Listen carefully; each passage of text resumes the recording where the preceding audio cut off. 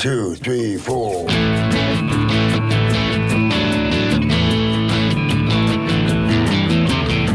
You're listening to Felon Inc. Podcast with your host, Dave Dahl, on the Startup Radio Network. The Felon Inc. Podcast explores ex-felons that have gone on to launch their own startups. We explore the ups, the downs, the behind-the-bar stories with these founders.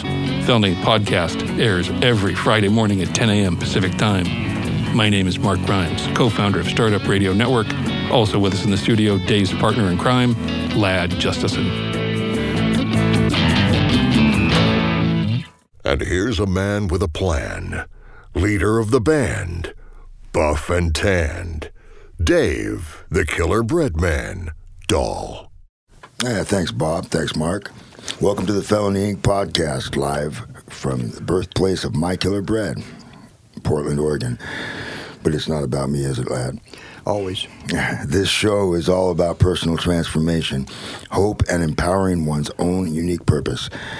Most of our guests have been convicted of felonies, but something happened. No doubt they did some time, and during that time, they embarked on an exciting new journey of accountability, creativity, courage, and the willingness to work their asses off for good. My guests inspire me. They aren't derailed by difficult times. Instead, they charge forward, better and stronger for the adversity. This is the entrepreneurial spirit. This is how humans succeed. Positive change isn't easy. Transformation is a motherfucker. Our guest today, Catherine "Cat" Hoke, unlike most of our guests, has never been convicted of a felony, but she's been to prison countless times. We will get to her in a minute. First of all, what's up? Once again, my co-host is everybody's favorite Gilligan, Lad Justison. I wasn't able to be there this week for you, buddy. Did everything turn out okay? Everything is great. I know you're busy, so, I'll accept those ramifications. Did somebody protect you in my absence? Well, yeah, my girlfriend. I got a new girlfriend. Yeah, that's what you need. Well, I can't call her my girlfriend yet because she has a limit on what I can say and do, so I'm just kidding. Is she listening right now? I hope so. Okay, I'm sorry for her. Okay, well, that's all we got. Is that all you got to say for yourself this week? Not really. Been working my ass off for you, like I always do. Oh, is it all for me? And because of your heavy lifting you had me do the other day, I hurt my wrist. Okay, time to whine. It is. I hurt my wrist, so I can't do that thing where, shows how. Anyway. Yeah. You can't slam dunk. Yeah, no, that's it. Okay. Well, anyway, let's go forward. Cat Hoke is the founder of Prison Entrepreneur Project in the Texas state system, and that's a while back. And we talked to them, actually. Do you remember talking to that guy? Yes, I do. On an earlier podcast. After that, she founded Defy Ventures. And Defy is all about ending mass incarceration and cycles of recidivism by using entrepreneurship as a tool to transform legacies and human potential. And more recently, she wrote a book entitled A Second Chance for You, for me, and for the rest of us. All of us, huh? Currently, she's preparing to let the world know about a new Second Chances endeavor. And I'll let her tell us about that. Welcome to the Felony Inc. Podcast, Cat Hoke. How you doing? Thank you, Dave Dahl. I'm really happy to be with you. Yeah, now we've talked before. Once we talked maybe 3 years ago, and boy, I was at a different point in my life at that point, and in some ways, I regretted later that I didn't go further with the things that you were doing, get more involved. But I wasn't ready at that time. It's okay, Dave. I'm all about second chances. He needs more than two. Needs more than two. Lad's never gonna. It doesn't matter how many chances Lad gets. He's still a knucklehead. I always go back to the same old behavior. But as long as I'm here to protect you and take care of you, you'll be all right. Yeah. That's actually been my downfall right there. Yeah, right. I am a little full of shit there. I believe in enabling people to be their best, but not crippling them. Anyway, let's talk about Cat. Cat, where do you want to start? with your story. You're really good well, at I that. just wanted to start by saying that I'm really excited because, Dave, when you told me that there are people who are currently incarcerated who are listening to the show right now, that inspires me. So, hey, guys and ladies who are incarcerated, and to anyone who's formerly incarcerated, also, I feel excited and honored to get to share some of my story and this work with you, and I hope that it's inspiring to you. And I've never done time, but I've probably been in prisons for more days than some of you.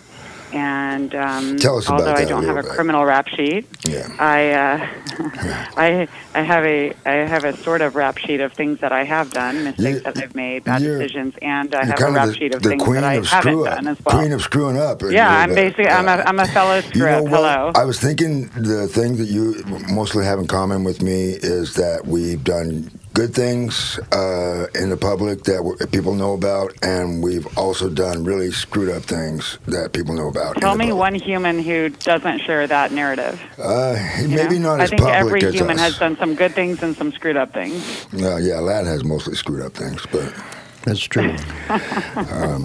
yeah, but that's totally the truth. And humility is a valuable thing. And some of those people who are so quick to judge need a little bit of that. Maybe they need a little adversity in their lives so they can relate. Maybe that's what's coming to them someday. Anyway, we all have the insight that we have, and that we all have our own journeys that we're on. And your journey has led you from doing the Texas thing, the entrepreneurship program, PEP, which I think is really cool, even though you're not involved in that anymore. The Defy thing. Thanks. Yeah, I'm really proud that it's still going 14 years later, and I don't know if you know that prison entrepreneurship program in Texas is run nearly all by formerly incarcerated people. In fact, the CEO of that organization was a graduate from my day, and he did more than 20 years of time. His name is Brian Kelly. And right, we talked to awesome. him. Yes, he was great. Yeah, he was a really good guest. Yeah, so I'm really proud of what those guys are continuing to create. And Defy had a really great record of dealing with recidivism. I've seen some criticism of that. People saying that Defy, cooked the books in the sense of saying, and I'm getting to something here. They said that they're only talking about people who graduated. Well, honestly, it's the people who graduated that you expect to succeed. Yeah, if they don't graduate, there must be something they're not doing right. So that was my take on that particular issue. I think that any time that you're tackling a big challenge and disrupting it and achieving success, then you're going to have some haters. So when I was at Defy, we had no shortage of haters who wanted to criticize or take down the work, but the reality is that we graduated more than 4,000 people in prison. And even after a whole bunch of very interesting allegations, Defy went through a really thorough investigation, and the recidivism rate was validated at less than 5% for the released people. So it's pretty phenomenal because at Defy, we worked with probably 90% of the people that we served had committed violent crime, and we had a 100% acceptance rate. So anybody who wants into the program can get in at the prisons where Defy serves. And we worked at a lot of institutions. I still work I'm running my new program now also at Pelican Bay State Prison. People there are called the worst of the worst, but every single day I see people who society would write off as being irredeemable.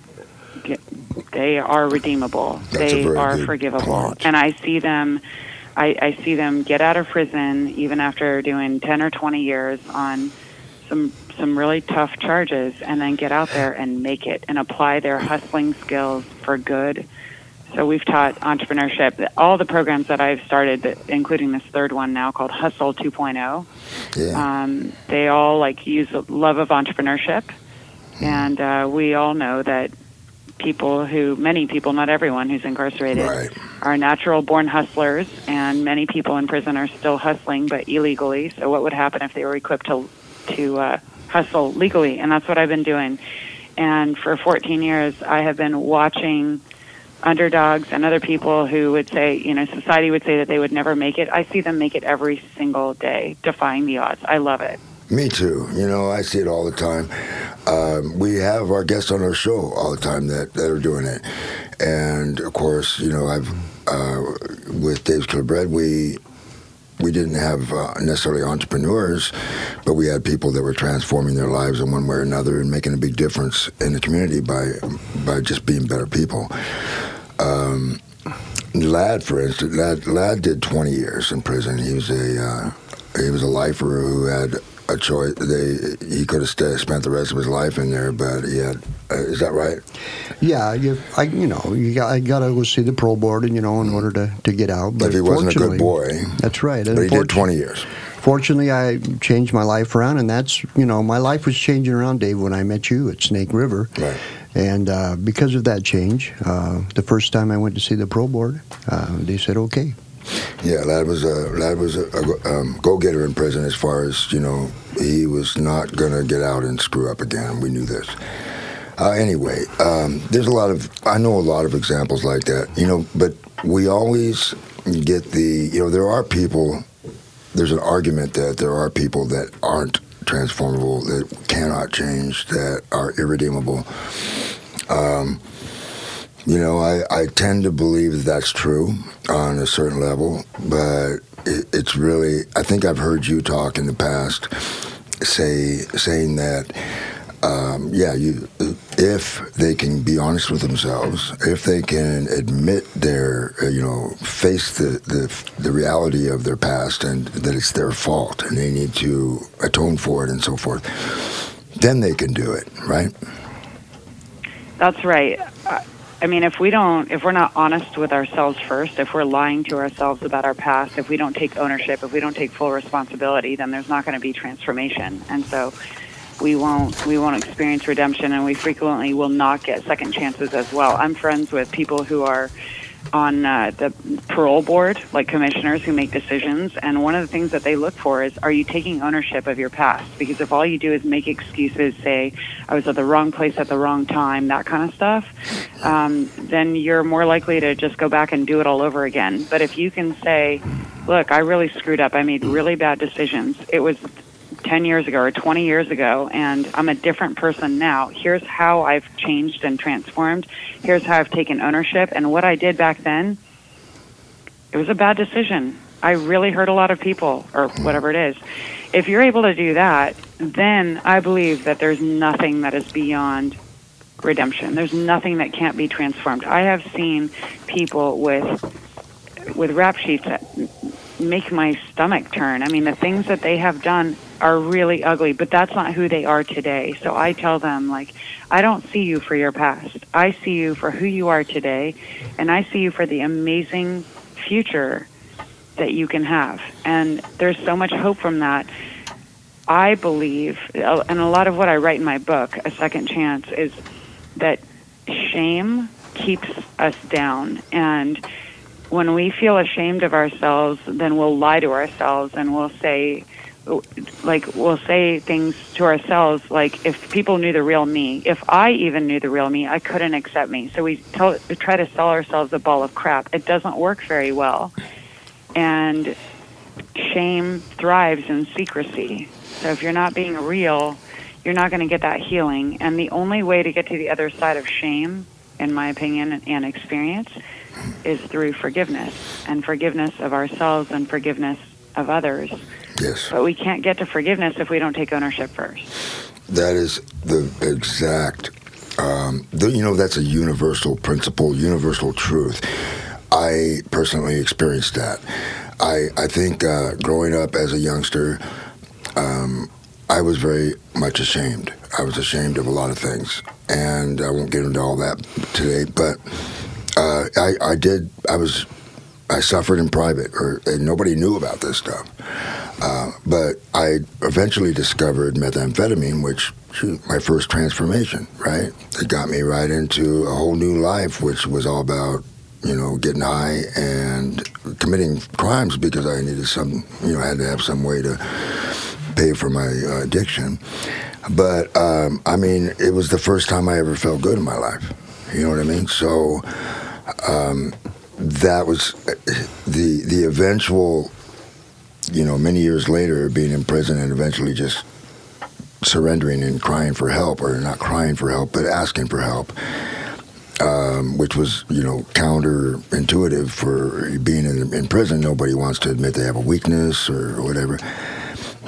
It was the best thing I ever did. And it was being honest with myself, being humble, and I found courage.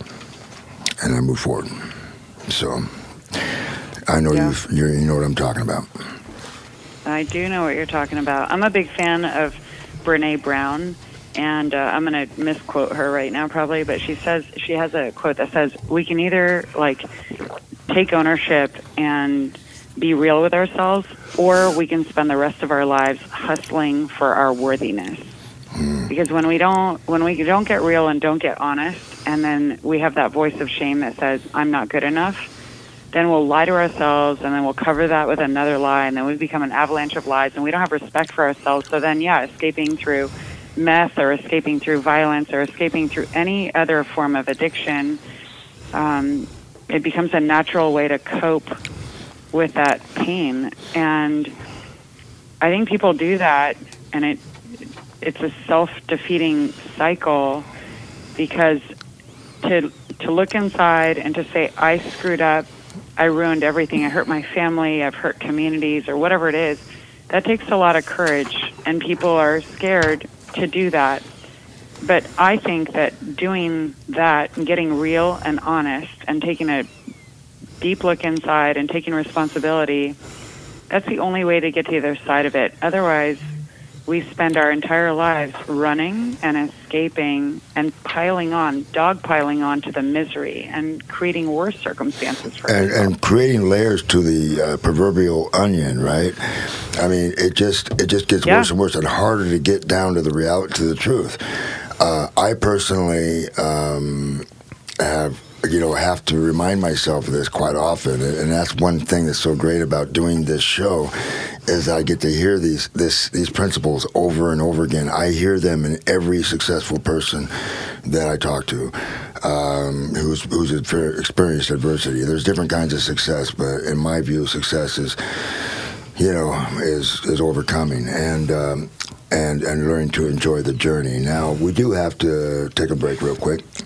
Go ahead, lad. That's right. CPA Dudes, where accounting is never boring. Their price is not based on time. Instead, customers decide what to pay them. They don't charge you for sending invoices, phone calls, emails, texts, or meetings. They just get the damn job done. You can find them at cpadudes.com/startupradio. Tell them Dave and Lad sent you, and we'll send you a special surprise. Seriously, we will. Yeah, and we met those two guys. They're quite the couple, aren't they? They are cool dudes, One of them's like 6'5", 300. The other one's like 4'5", 300. Yeah. Anyway, they're great guys. So back to Kat. Kat, where were we? You remember? Well, we were talking about shame and self-defeating behavior, escaping. Kat, I have... what it leads to. And I was going to say, one of the things that I tell the people that I get to work with who are incarcerated all the time is the prison system can only incarcerate your physical body. Only we can choose to incarcerate our minds and our hearts. And that voice of shame where you tell yourself, I'm not good enough, I'm a failure, I knew I couldn't do it, all of that. You wouldn't let anybody else talk to you that way, so why do we talk to ourselves that way? Well, and what would happen if we told our brain where to take that voice, And if we actually were able to say and then sincerely feel over time, just say, I accept myself for who I am. I've done some messed up things, but I'm still acceptable, I'm lovable.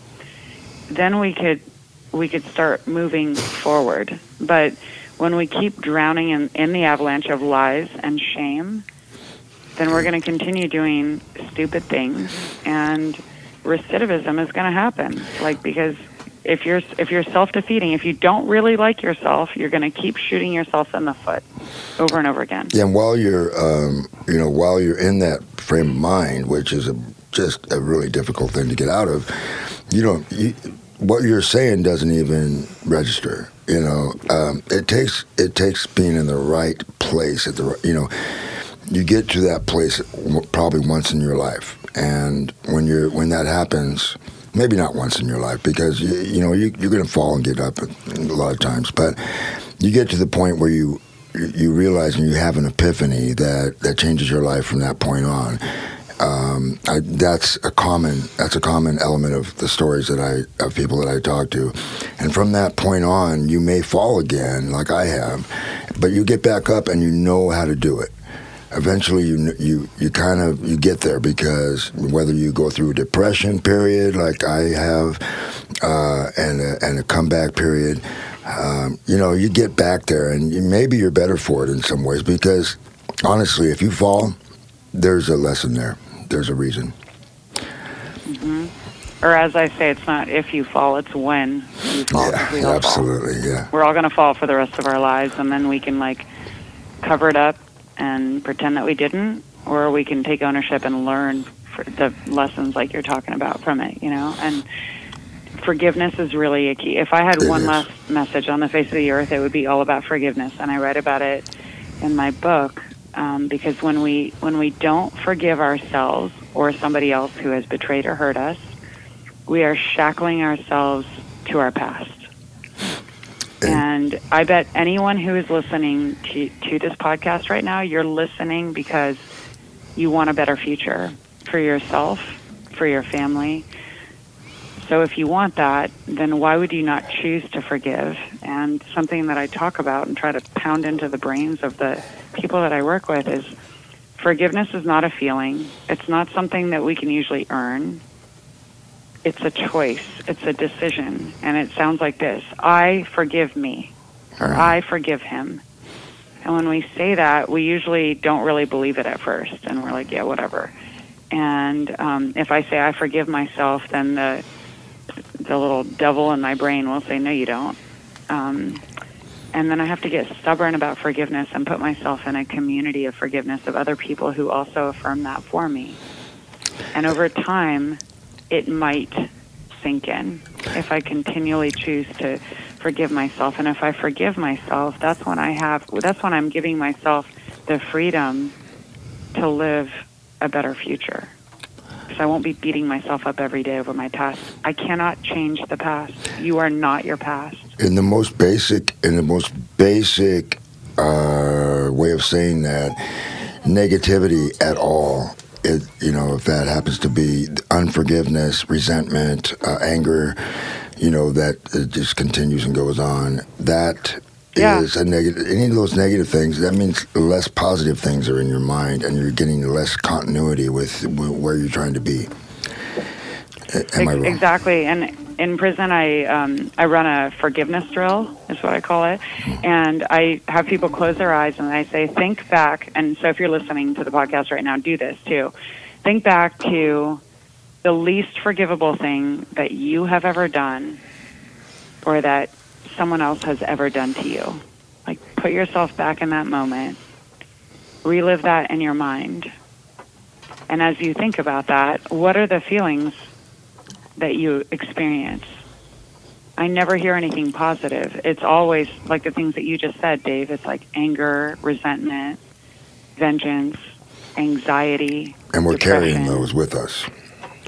Yeah, and I tell people, imagine those feelings. It's like a 10-pound bowling ball that's stuck in your chest, and you're walking around with it. So then for people who are locked up, then the next guy who cuts in line in prison and disrespects you, you're going to want to go beat him up or stab him. That's not normal behavior. That's because you're walking around with this ticking time bomb of angry feelings because you haven't forgiven yourself or you haven't forgiven somebody else. And so you can actually get rid of that. I have gone through so many difficult things in my life, including recently, and I brainwash myself with choosing forgiveness because I don't want to live as an angry person. I want to live as a loving and giving person, and that's a choice. That's a great term. A lot of times when we're what? That's a great term.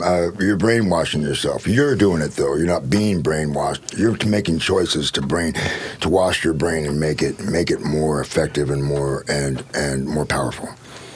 Well, one of the things that I teach, and I learned this from an amazing therapist who helped me out through one of the darker periods of my life. His name is Henry Cloud. He says we frequently cannot wash the dirty water in our own brains. So our brains are filled with dirty water that comes from negative experiences or values or messages that, like, if your mom told you, I knew you'd end up being just like your dad and getting locked up or whatever it is, like these, I call them self-limiting beliefs. Our brains are full of this dirty water. And a lot of times, because we're so used to our own brain and we can't be outside of our own brain, we don't even recognize how dirty the water is. And so a lot of times it helps when somebody else comes and does a cleansing for us, like washes the dirty water in our brains. And I surround myself by other people all the time who speak truth to me and can tell me when they're hearing some of these lies, these self-limiting beliefs come out of my mouth, and they correct me. And I'm like, oh my gosh, I can't believe I still think that about myself. I thought that I was over that. We all keep doing that, don't we? Yeah, we all keep doing that over and over again. But to the extent that we invite people into our lives, and people could be, like if you're in prison right now, it could be other positive influences around you, but it could also be authors who are writing books, and you can get brainwashed, and I use that word in a positive way, by the messages, or by this podcast, maybe. It takes a lot to correct negative thinking that we've had about ourselves, sometimes for decades. It can take a lot of work. And then, like, I teach a course on, I call it love bombs. They're affirmations where we tell ourselves positive things, like, I am courageous, I am forgiven, I am worthy of the love I am receiving. And if you wake up every morning and you say that to yourself over and over again, it might feel kind of cheeseball, but this stuff can actually work if you're committed to it. Meditating on truth about yourself can work. You know, Kat, I do have a question about that. It kind of leads into my question I've been thinking about, and that is, you know, when you have those feelings inside of you, and you know, you think that nobody else thinks that way because it's just in your head. But I listened to a podcast that you were on, and I love this one part of your program where it's called Step to the Line.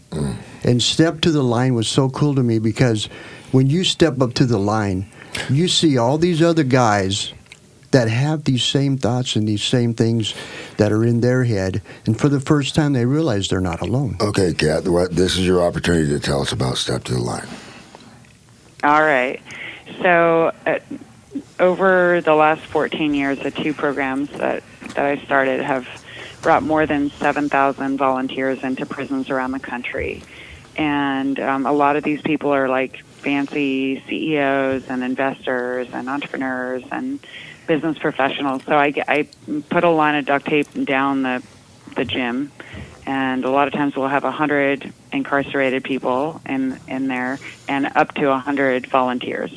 And everyone, when they come in there, it's like a junior high dance with the boys are scared of the girls and the girls are scared of the boys. We do a lot of things to break the ice because a lot of times incarcerated people feel like these fancy credentialed people are better than them, and I tell them all the time they're not better than you.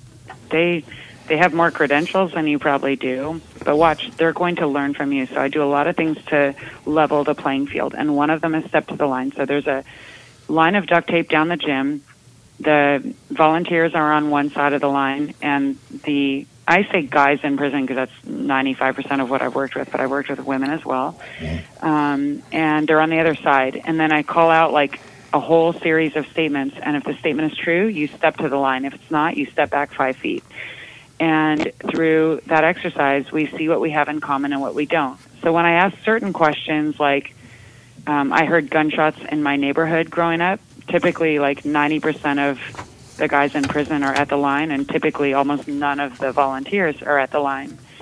But then when I ask questions like, I feel ashamed of my past, nearly everybody's at the line, including these volunteers. And some of these volunteers run billion-dollar companies with a B, and I'm not exaggerating right now. And they still feel ashamed of who they are, or they're living in hiding. And a lot of these people also have not forgiven themselves, or they feel inadequate. And what happens is when we do this exercise, we bond in our humanity. We see that we all screw up. We're all fellow screw-ups all the time. I would venture and we also to say, see the power of forgiveness and of love and humility and of redemption. I would guess that from listening to that I'm actually a little bit a light's going on in my head here. Why do these folks come in here? These billionaires and so forth. Why are they motivated to come in here? Now you're kind of getting somewhere there. That we all have some common elements like this shame, apparently, that we feel, that we have felt, and so we on a certain dinosaur level, it's kind of ridiculous, but at some level we all feel the same. We all have the same issues. Yeah, and we all want to live with meaning and purpose. And when people are hopeless, and a lot of people in prison live on very little hope, and it's amazing that they keep going even though they have such little hope. In my book, I talk about the concept of a generous hustle, which I define as making a difference, like making a positive contribution to society. And in prison, I have curriculum for building out a generous hustle. And I tell the guys that even if you're facing life in prison, you can still live every single day with dignity and purpose and choose to make a positive difference. You can be free in your mind. Competition. You can have mental freedom, spiritual freedom. You can have mental freedom, but it's more than just a state of mind. It's actually your actions need to reflect it. So at Pelican Bay, I run a program in the SHU. They're in solitary confinement. And that's where I first introduced this idea of having a kindness competition. I now call it an impact challenge. The guys get points for acts of kindness and positive impact that they have for one another. Like if they wake up in the morning and they say to the guy that they can't even see, but the guy who houses next to him, if he says like, "Good morning, how's your day going?" That's not normally something that many of them do, and now they've started doing it. And then when the officer, there's so much tension, right, between people in prison and officers usually. No way. And I encourage them, I say, if you don't like your environment, then change it. You're not a tree. You have the ability to make a difference. And so when the officer comes by and slides you your tray, like, thank him by name. Look at his name tag and say, "Thank you, Officer Blank. How's your day going?" And at first they all like laugh at me and think I'm being ridiculous, but then they try it. Some of my guys in the SHU, I'm so proud of them. One of them racked up 9,000 points in this little competition. And then they talk about how when they intentionally have positive impact every day and focus on that, what it does for their lives. So if you're living with very little hope, try it out. Try making somebody else's day, and it doesn't take much. It can be just smiling or acknowledging someone or making them feel human, because I think a lot of times correctional officers feel dehumanized as well. Sure. So try talking to somebody of a different race. Try something that is different, going above and beyond, and see what that does for you. And back to your question about why like these CEOs and billionaires come to prison with me, a lot of them, although they've had all types of financial success in their lives, many of them have not generated the kind of impact that they would like to with their lives. I ask these guys every day, if you died today, why would your life matter? And I see that some of them are satisfied with their answers. And those who are satisfied are usually the ones who take their time, their energy, their wealth, their resources to make a positive difference in the lives of others. But people who are just chasing after their own next deal, their faster car, a younger wife, the new country club, whatever, that life is usually a life of emptiness. And unhappiness and unfulfillment. So I challenged them too. I'm like, you want to make a difference? And come hang with my guys in prison who are awesome. You will learn and you will be inspired by their hustle, by their hearts, by their positive contributions that they're making. And they come to prison where we run like Shark Tank style pitch competitions and there's mentoring. But every single time that I bring these very accomplished volunteers to prison, they get inspired and they learn from the authenticity and the beauty of the hearts of the people that are in prison. Yes, I learned myself the giving back is its own reward. You don't do it for some reason like you're going to get something in return, but you do. Right. It's just so natural. And so it I remember so much of my life, I was like, well, give back? What the fuck is that?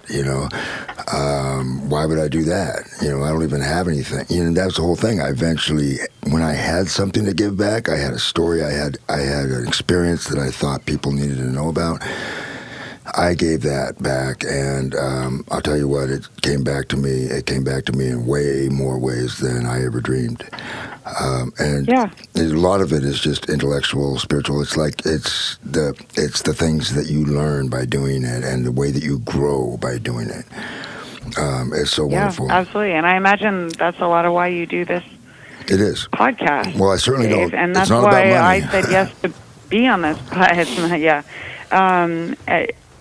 I am on here right now because I hope that somebody who's listening is going to internalize some of this and start believing in themselves and seeing that they can do it. And maybe someone who's listening is going to choose to have their own kindness competition and see what they can do today.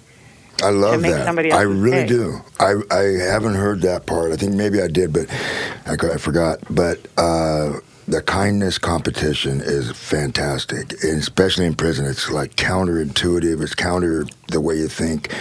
In prison, you're going to be tough. You got to show strength and all this stuff. Well, strength can be and should be what you're talking about. It takes more strength to actually have the courage to step up and say, fuck you. I'm going to be nice.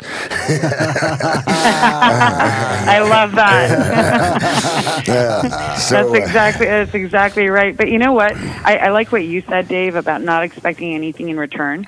So when I run these kindness competitions in maximum security prisons, where the guys have never been on friendly terms with the cops, and what I hear from them regularly is that they said that, like, at first when they tried out, like, saying hello to someone that they've never said hello to in years, that sometimes the officer, like, gave them a funny look and didn't even acknowledge them or whatever, but that then, like, they kept going. They didn't let that stop them, because when we choose to be kind or have positive impact, it won't be reciprocated every time. No. It often won't get reciprocated. We might even get ridiculed for it. But then what they found is as they kept going, that a lot of officers did, in fact, reciprocate. I have guys at Pelican Bay who said that they are air hugging each other across the fence. Mm-hmm. They can't touch each other on different yards, but they send air hugs, like bear hugs, but air hugs across the fence, even to people of different races, which doesn't really happen normally at Pelican Bay. I love that. It's so inspiring to me, and I find that these guys have a lot of courage, and people who are listening are probably like laughing and going, yeah, right. I triple dog dare you to try it. Yeah, see what it does for you. Triple dog. Those guys that are listening and are in this situation, I think a lot of those. I think it's kind of an idea it's got a swell going to it. That we're going to be better people. And that's a step toward that. A really good step toward it, and I dare people to experiment with that. I think it's going to be cool. I do need to. Yeah, if you hate prison, then change your own environment. Turn it into something that you would rather be a part of instead of just complaining about it. Because when we complain about it, we are complicit with making it a crappy environment. Hey, Kat, I need contributing to the crap that we hate. As much as I hate to do it, I need to interrupt. For one more of these Dilly Bobs. Billy Bob, that's a good word. Today's episode on Felony Inc. podcast is brought to you by Publicize, a deconstructed PR subscription service which generates effective visibility for your business. Publicize handles all communications with the media and any content required to do this. That is like press releases, editorial pitches, etc. And they offer a wide range of PR products and abilities out of which you can construct the PR package right for the future of your business. And also, listen, you tell them about this one. Well, also, I can't say these bad words that you put in here, Dave, but listeners, please leave Felony Inc. podcast a review on iTunes. We might even read it on the air. So instead of saying motherfuckers, when you see that, just say folks. Folks. Okay. I'll do that. And we're going to be nice. We're going to be nice for the rest of the podcast because there's no bad stuff left in the script. That's right. All right, so let's get back to Kat. We only have a few minutes. Let's. Where can we go that you really want to get to before we're done? Boy, I don't know. What do you want to know? Well, there's Dave? lots. There's lots, and well, listeners, well, I could get into a lot of things. I know the things that I care about in a way that maybe almost be political, and but I'm not so not a political person. But I just have opinions. It's like, basically, you and I both have had our ups and downs, and I think that when we have these things, I thought, I look back to my time with Dave's Killer Bread, and it was like a dream. It was unreal. I was just working so hard and being rewarded for that work like you would not believe. Not financially for a long time, but just knowing that I was doing something good. I had great purpose, and I was so busy doing the right thing, I didn't have time to do anything wrong. And then when it finally happened, I started drinking and partying. I was successful, and there I go, start tricking my mind, using that dirty water. And in fact, Alon looks like he showered in dirty water this morning. What's up, Alon? I'm really into recycling, so that's my thing. Oh, cool. All right, so nice. not to be distracted, but I eventually got sucked into my own stupid shit and started drinking too much, and it had a lot of negative consequences. Eventually, I realized that I learned a ton from that.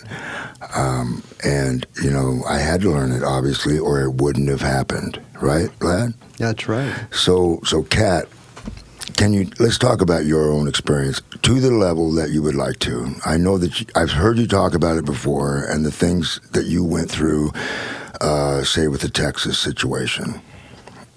Would you want to talk about that at all? Because I think that's very interesting. Sure, you want all the fun stuff, yeah. Whatever you want to talk about.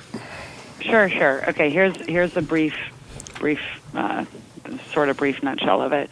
So I was at UC Berkeley. I started working in finance. I never thought I would do this work because when I was 12, a good friend of mine was brutally murdered. So I used to think that anyone in prison was like the scum of the earth and they could rot and die in that place. I was about as like tough on crime and all that.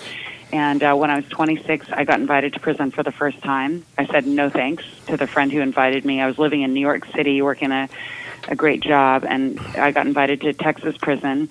She was convincing. She said, haven't you had grace and second chances plenty of times in your life? And I said, yes. So I went. I thought I was going on like some type of zoo tour.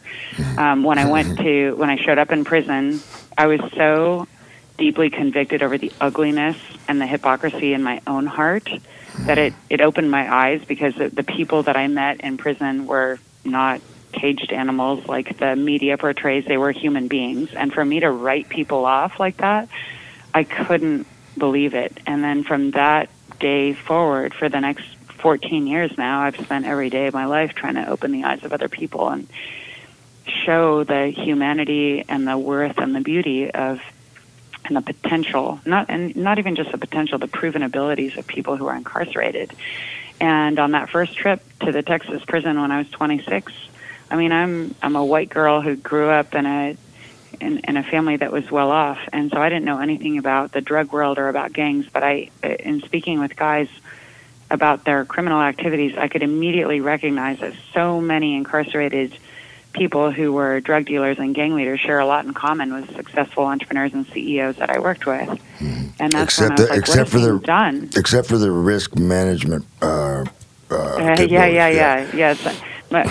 All y'all who got busted could have improved on your risk management strategies because you got busted. Exactly. But a lot of people who have successly sold drugs, and when I say successfully, I mean like for good profit margins. I'm not condoning that behavior by any means, but if you've been involved in some sort of criminal activity and running it in organized activity, you have some business skills that can absolutely be applied to a legal hustle, and that's what I teach. So anyway, I jumped ship from my New York job, moved to Texas, ran prison entrepreneurship program for 5 years. I was blonde at the time. I was as naive as could be for a lot of that time. And 5 years into running it, so I was living in a very Christian community, and I was married, and one thing I said I'd never be was a divorced woman. And 9 years into my marriage, I was served with divorce papers. And in this Christian community where people say things like God hates divorce and divorce is sin, I was so ashamed to be divorced. And so instead of reaching out for help, I felt ashamed, and I went it alone, largely alone. And the people that I did feel comfortable confiding my situation in were people who had gotten out of the prison system in Texas. They were graduates of the program. They got out, and then they helped me out. And I was in a really bad place, and then in a moment of weakness, I crossed boundaries, and I had relationships with people who had gotten out of prison. And I knew better. I knew that if the Texas prison system ever heard of it, that they would not be okay with that. What I did was not illegal, but it was a self-sabotaging move. And sure enough, Texas prison system heard about it. They asked if it was true. I said, yes, it is. I owned it. And I was 31 10 years ago and went down in the news for a sex scandal that went out in the news nationally, even globally. Before it went out in the news, I had sent a full disclosure letter to 7,500 people who were supporting PEP at the time, telling them about my bad decisions. And I was so ashamed that I wanted to take my life. And then after the news hit and I saw what people were calling me and saying about me, I was so disgusted with myself. I couldn't believe that I had taken short-sighted, selfish actions that, not only sabotaged myself, but actually put at risk the good work that I had given my life to. Some people are just lying in wait for you to make a mistake. There are always people waiting for us to make a mistake so they can take us down. But I will say, I did that. Yes. And I made a bad decision, and what I hate about that was that I was so needy and weak and hurting so badly that I put my own needs above the needs to serve and to be a leader and to make decisions that would protect my organization. Yep. I've regretted that to this day. I've learned from it. And what saved my life during that time was after I sent that letter, 1,000 people wrote back, "We love you. You've always preached grace and second chances. What are you doing next?" And I was like, I don't know. I've never had a plan B. I went through a very tough year of really deep depression. I went through major therapy. I got back on my feet. I got an offer to go back in finance, but I felt like a sellout because although I had screwed up, I know what my calling is on earth. And so that's when I launched Defy 8 years ago. Yeah, so and you know what? I was like, when I launched Defy, I've never been a very unconfident or insecure person, but when I launched Defy, I definitely was, because I was on the heels of a scandal, and I was like, here we go again. This is my 2.0, my second chance. I give second chances. And I was amazed. I owned my mistakes, and people loved me back to life and helped me to get back on my feet. And I raised a lot of money, and I hired an amazing team, and we built programs, and I got Harvard and Stanford Business School behind us, and these professors actually taught courses for us, and I mean, we were able to scale. And you know what? After what I did in Texas, I thought that no warden would ever allow me back into their facility again with my, rap sheet. Yeah. And I was dead wrong. And Defy is in 5 different states now, serving in Connecticut and New York and Nebraska and Colorado and California. And like in California alone, we rolled out in 13 different prisons, serving men, women, and even with juveniles, incarcerated juveniles. And Defy has achieved incredible success, and PEP and Defy are still alive and well. So if you're a volunteer and you're listening, you can go volunteer with them. And in Texas or in the states that Defy is in, because we need people to volunteer. And then this has been the most difficult year of my life. In January of this year, a disgruntled employee invented a whole bunch of very salacious allegations. Yeah, they sound kind of crazy. And about me. He went on a campaign to eliminate Defy, and he got his allegations printed in a tabloid-style publication, and after that came out, I resigned from Defy, not because of truth of his allegations, but because I wanted to spare Defy from the scandal, and because of what I did do 10 years ago, I've had a target on my back, and I felt like I lost a child, I love Defy with my everything, and so you know what, my reputation sucks, and now would be a good time for me to walk away from this sector and say I've made my difference on this earth. But instead of spending time trying to defend myself, what this has done for me is it gives me so much empathy for the people that I serve. I serve a lot of guys who got locked up at 15 or 16, some of them for something they didn't even do, and they're doing life in prison. So you know what happened to me sucks, but it doesn't suck nearly as bad as their situation. I will never, ever turn my back on my people. And my people are other fellow screw-ups. And does it make so you, I am... does it make you scared to death about, being a boss and having these people working under you and being able to trust them? Yeah, you know what? People say that I'm fearless, and that's totally not true. I might sound that way. I have fear all the time. I, cry like a girl all the time. So does Lad. So does Dave. I'm terrified, and I just started Hustle 2.0, and you know what?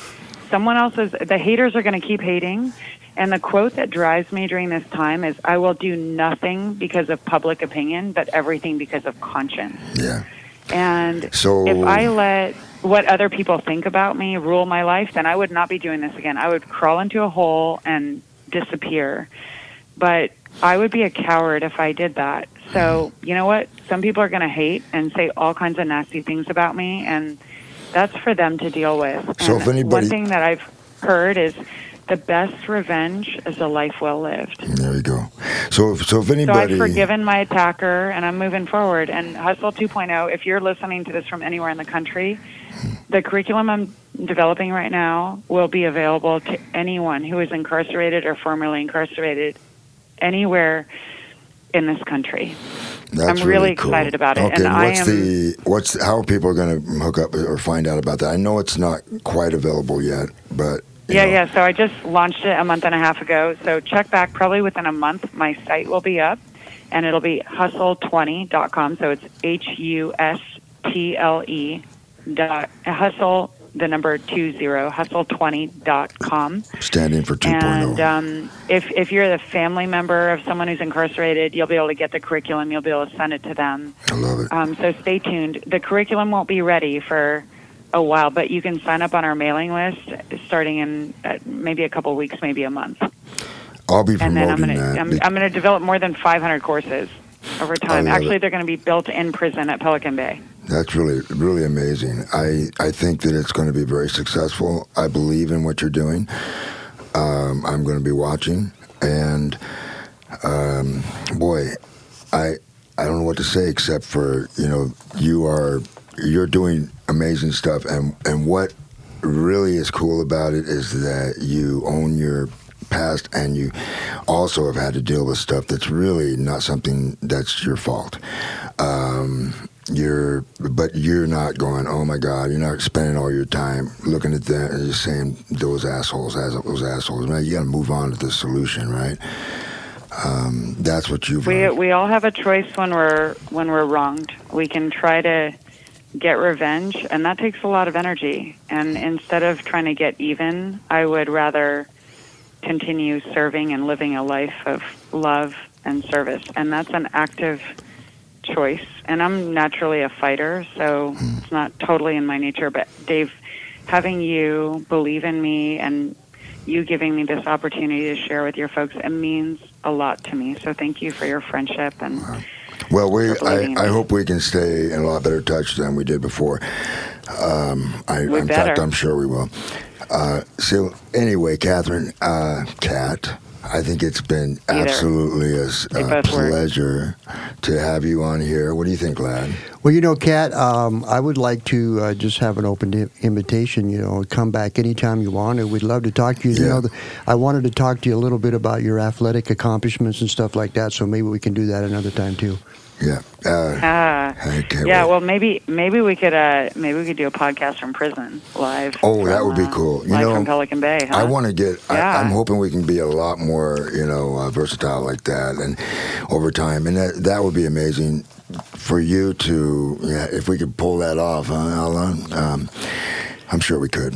So we could probably make that happen, and then in that episode, I can tell you all about how I was the first girl wrestler on the boys wrestling team, and I played rugby and did Brazilian Jiu-Jitsu. There's just a little hint. I'd love to see you get Dave in a headlock. Yeah, well, she probably could. That wouldn't be a problem. She probably could. And that's okay, but you couldn't, so that's what all it really Oh, really? No, he couldn't. All right, but we'll see. No, we'll Lad, see. I'm saying Lad couldn't. You probably could, but I know Lad couldn't. So. Yeah, because I got a bad wrist. He's been trying forever to, pick on me, but it doesn't work. Anyway, we got to wrap this up. I am so. All right. I want to thank you, Kat, for Thanks coming for having on here me. and letting loose. You guys rock. Yeah. Okay. Have a great day. You Do too. something kind. Yeah. Okay. Bye. Thank you. All right.